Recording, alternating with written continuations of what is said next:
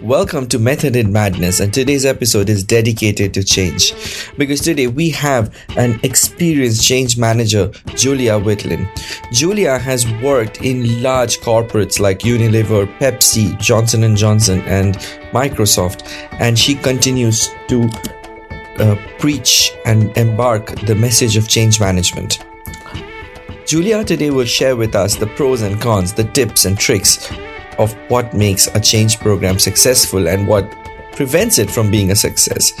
If you are a leader who wants to bring a change in their organizations, I can tell you today's episode will be rich and valuable for you, because today's episode we will learn how to make the change possible with the people, with the group, with the team.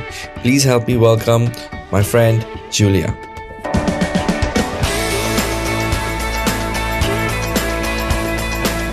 This is Method in Madness.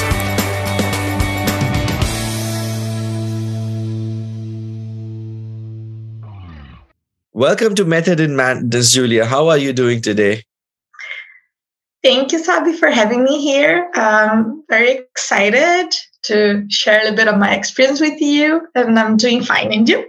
I am doing great. I am very excited because I'm just remembering we actually met at a change management event where we both were speakers, and it was online. It was, I think, 2 years back. And then I think I loved your story. I loved how energy and inspiring stories you bring to the world of change. And I'm like, I need to be friends with this lady. And here we are 2 years later, we are still connected. Yes, that is true. That is true. Thank you. So, whenever people see the word change, it is frightening. People get scared and nervous. And your job title has that scary word in it. You're the change manager. So let me ask you, what is that one thing that you love about being a change manager? And the one thing that you maybe not hate, but love less about being a change manager? All right. I think what I love about being a change manager is to see the transformation in people, especially whenever we start a change, there's a lot of sometimes resistance or uncertainty. And then people start complaining, they don't feel secure about it. And then when you see this transform and people saying different things about the change, I think that's what I love the most. And I think what I like the least is actually when the changes are not thought through. Yeah. When people don't take the time to actually plan for the change, give people time to experience and be able to change. So without planning in change management, things get much, much harder.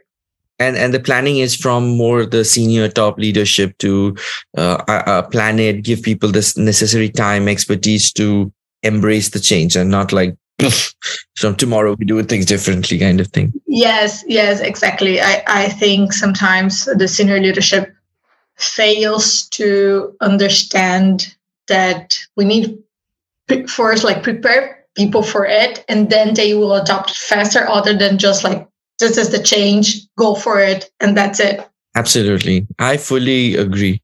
And that ties into my next question I have is, change is scary. People do get afraid because they get, for various reasons.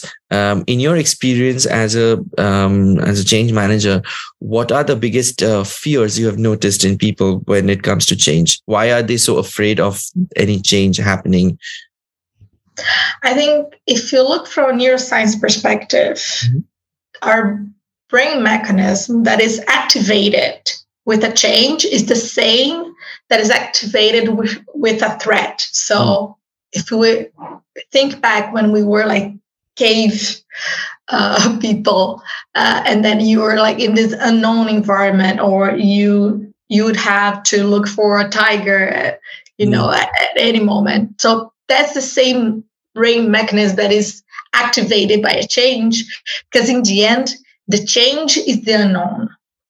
So that's why there's a whole process of bringing clarity, of giving the right tools, of preparing people. Again, that's why it's so important to prepare people for the change. So you leave the unknown to the known, and then this brings more comfort. More comfort. But what are the main fears you've noticed? Or besides that, okay, it's completely unknown. Like, I think one on top of my head is probably the job security part of it, that people feel like, oh, is it going to directly have an impact on my employment, which is probably the biggest fear, right? Yeah, I think it depends on the change, of course. I've seen many different types of change. So if you look from a technology perspective, will I know how to use this tool, or it's gonna like be tracking me, like fully know like where I am all the time? Are people watching over me? Like this I've seen. I've seen change in job description. So how does this affect my career? Yeah. This was not what I was looking for. And of course, when you have layoffs, then there's a lot of job security fear around it. So the fear will vary according to the type of change as well. And you are someone who has navigated through these fears, uncertainty, cave person behavior, everything.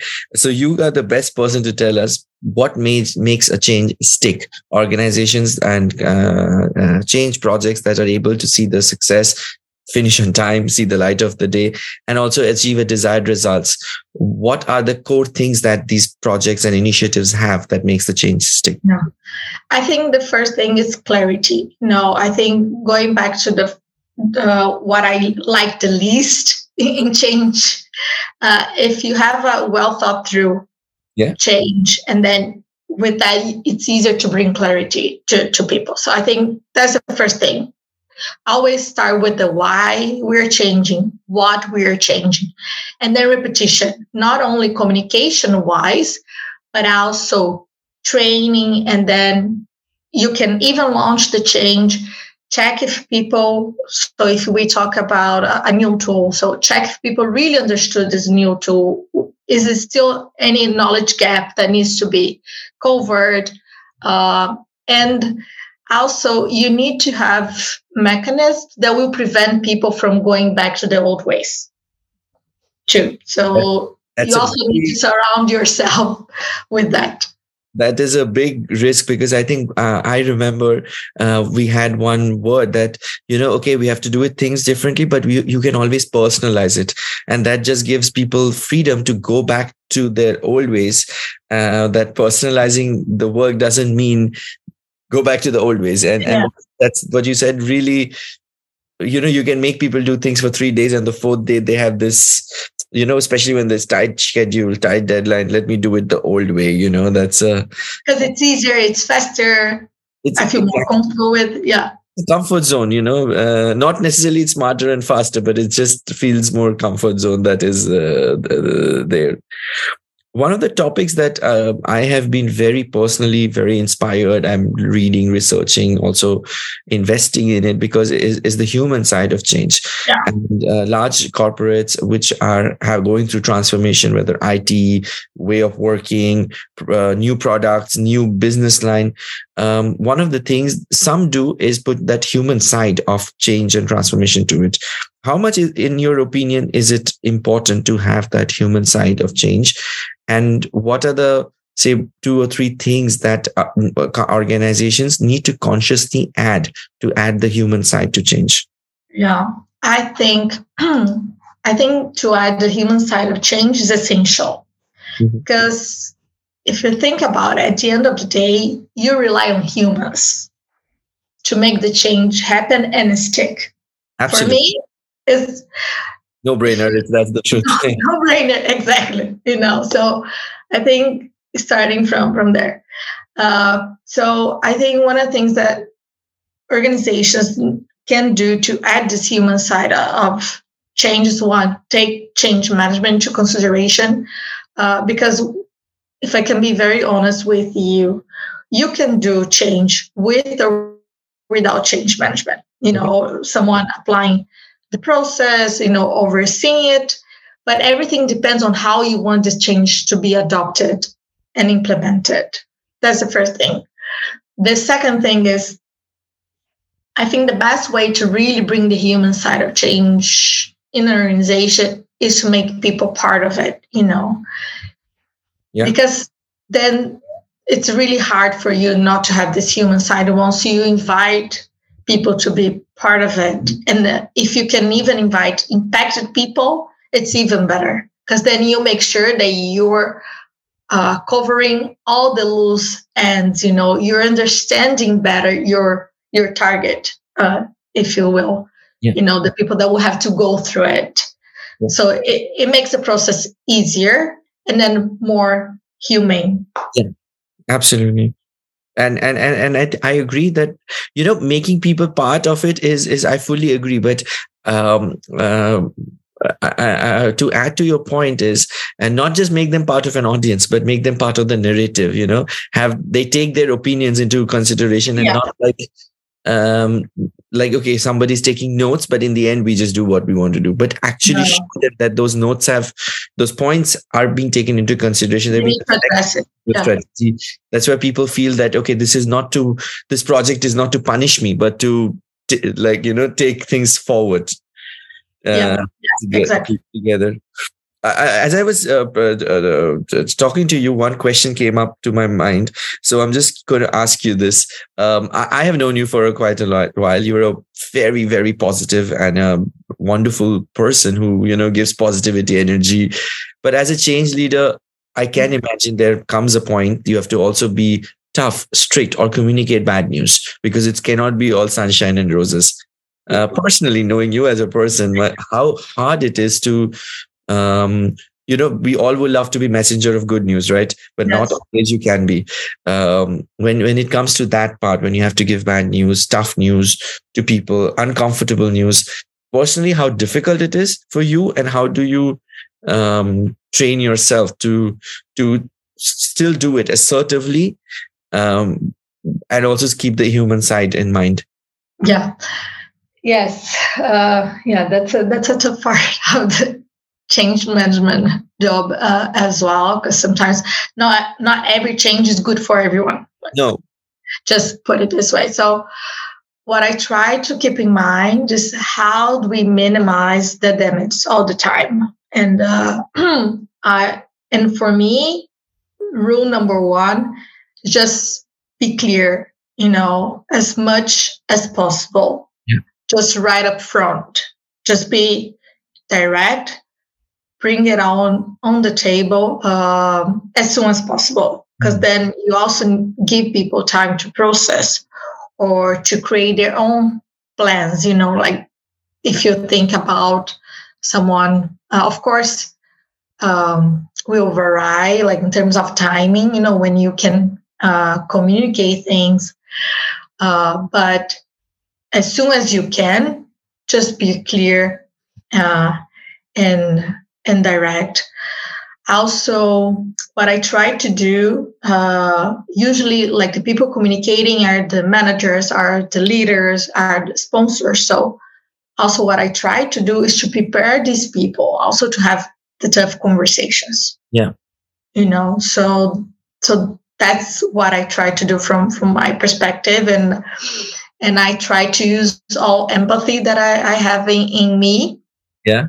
And put myself in the shoes of the other to create the best strategy. Yeah. As well. But it is a tough thing, right?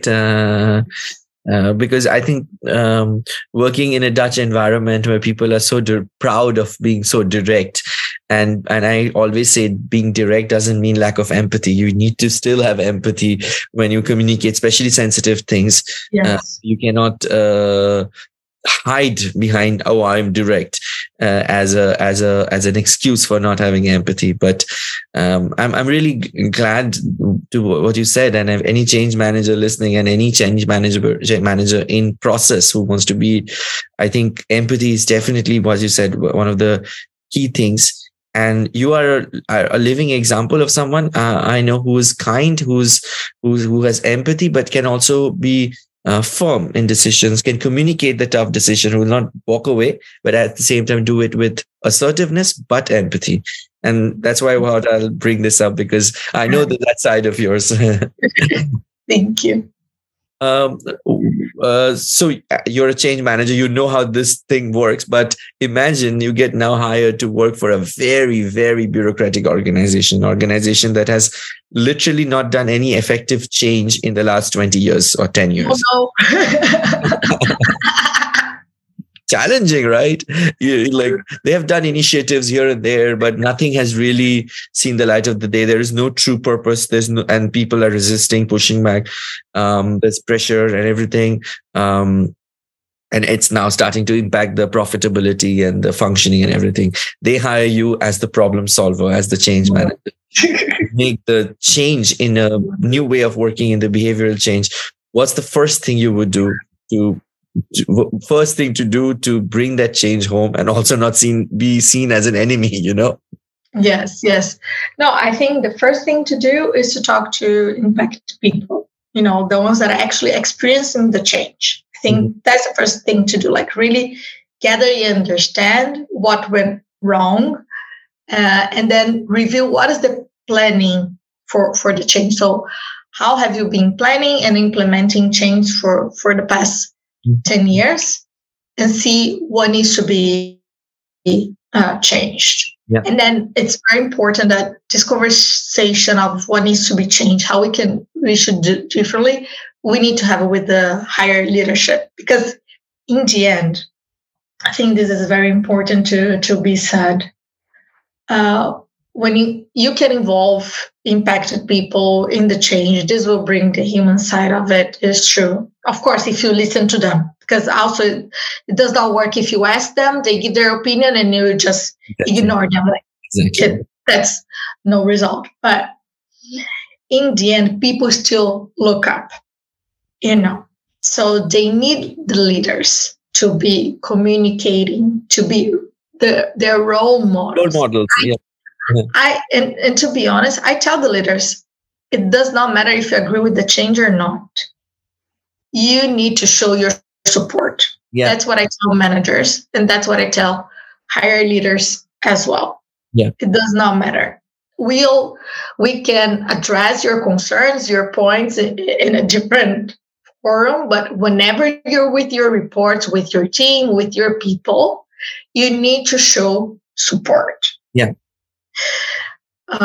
So how we implement change needs to be changed on a leadership level. Absolutely. Create role models as a starting point. That's actually very well said, because I have worked with that one of the matrix created by McKinsey called the influence matrix, which talks about how to bring effective change and culture change in an organization. And the first thing they say is role modeling. Having the leaders actually walk the talk makes a huge impact, and not just endorse it and behind closed doors criticize it, but walk the talk, even if you don't agree what you just said. You gave a lot of wisdom and I think a lot of valuable inputs that every change, or I think every leader is somewhere a change leader, because they have to bring change. So every person who's listening will have a lot to take from here. But I also want to know the Julia, the person. So there's one last question that I ask everyone is, what has been your moment of madness? And maybe that is what inspires you to be this amazing change leader. What's that one moment in your life that today, when you look back, you think, wow, what was I thinking? But thank God I did it, but I can't do it again. I think, well, actually, I've been a change manager for 4 years now, but I've been in the workforce for more than 10 years, actually. And then I started my career in trade marketing, so basically in sales of consumer goods company. So I think my moment of madness was when I decided I didn't want to work with sales anymore. I want to work with people, and then I ended up in change management. So this shift in my career, I don't think that I will ever do again such a big change. And then, of course, this just led me to to be here and be the change manager that I am today, because then I also bring a lot of experience, like from the business, from understanding a different side. But yeah, for sure, that's one of my madness. I think that's one of your many madness, because I think you are a very adventurous person. I know that. Yeah. And but what you said is right. You bring that understanding of business, empathy, because I think if you don't, these are two different ends. If you're too business focused, you ignore the people. But if you're too people focused, you ignore the business. And the right balance is that thin line that change manager needs to walk on, where they can keep the business interest, people interest, everything running at a decent pace. You can't keep everyone happy, and still make organizations projects like this successful. But indeed, I think overall, like my madness is like I always challenge myself. And where I come from, we have the saying that says that sometimes you need to go even if you feel fear. Yeah. So that's how I try to live my life, like go forward even when you feel fear. I think that's the golden line. You go forward even if you feel fear. Thank you so much for such a candid interview. It was amazing talking to you. I'm even feeling nostalgic. It's like you feel like hearing you 2 years later or talking about change like I did for the first time. And thank you for sharing such valuable inputs. And thank you for always inspiring with ideas, thoughts that you do. Thank you for joining. No, thank you for the invite. Thank you so much for the opportunity. And thank you for all the work that you do as well. You know that I admire you a lot. So it's really, really a pleasure to be here today. Thank you so much. Thank you, dear.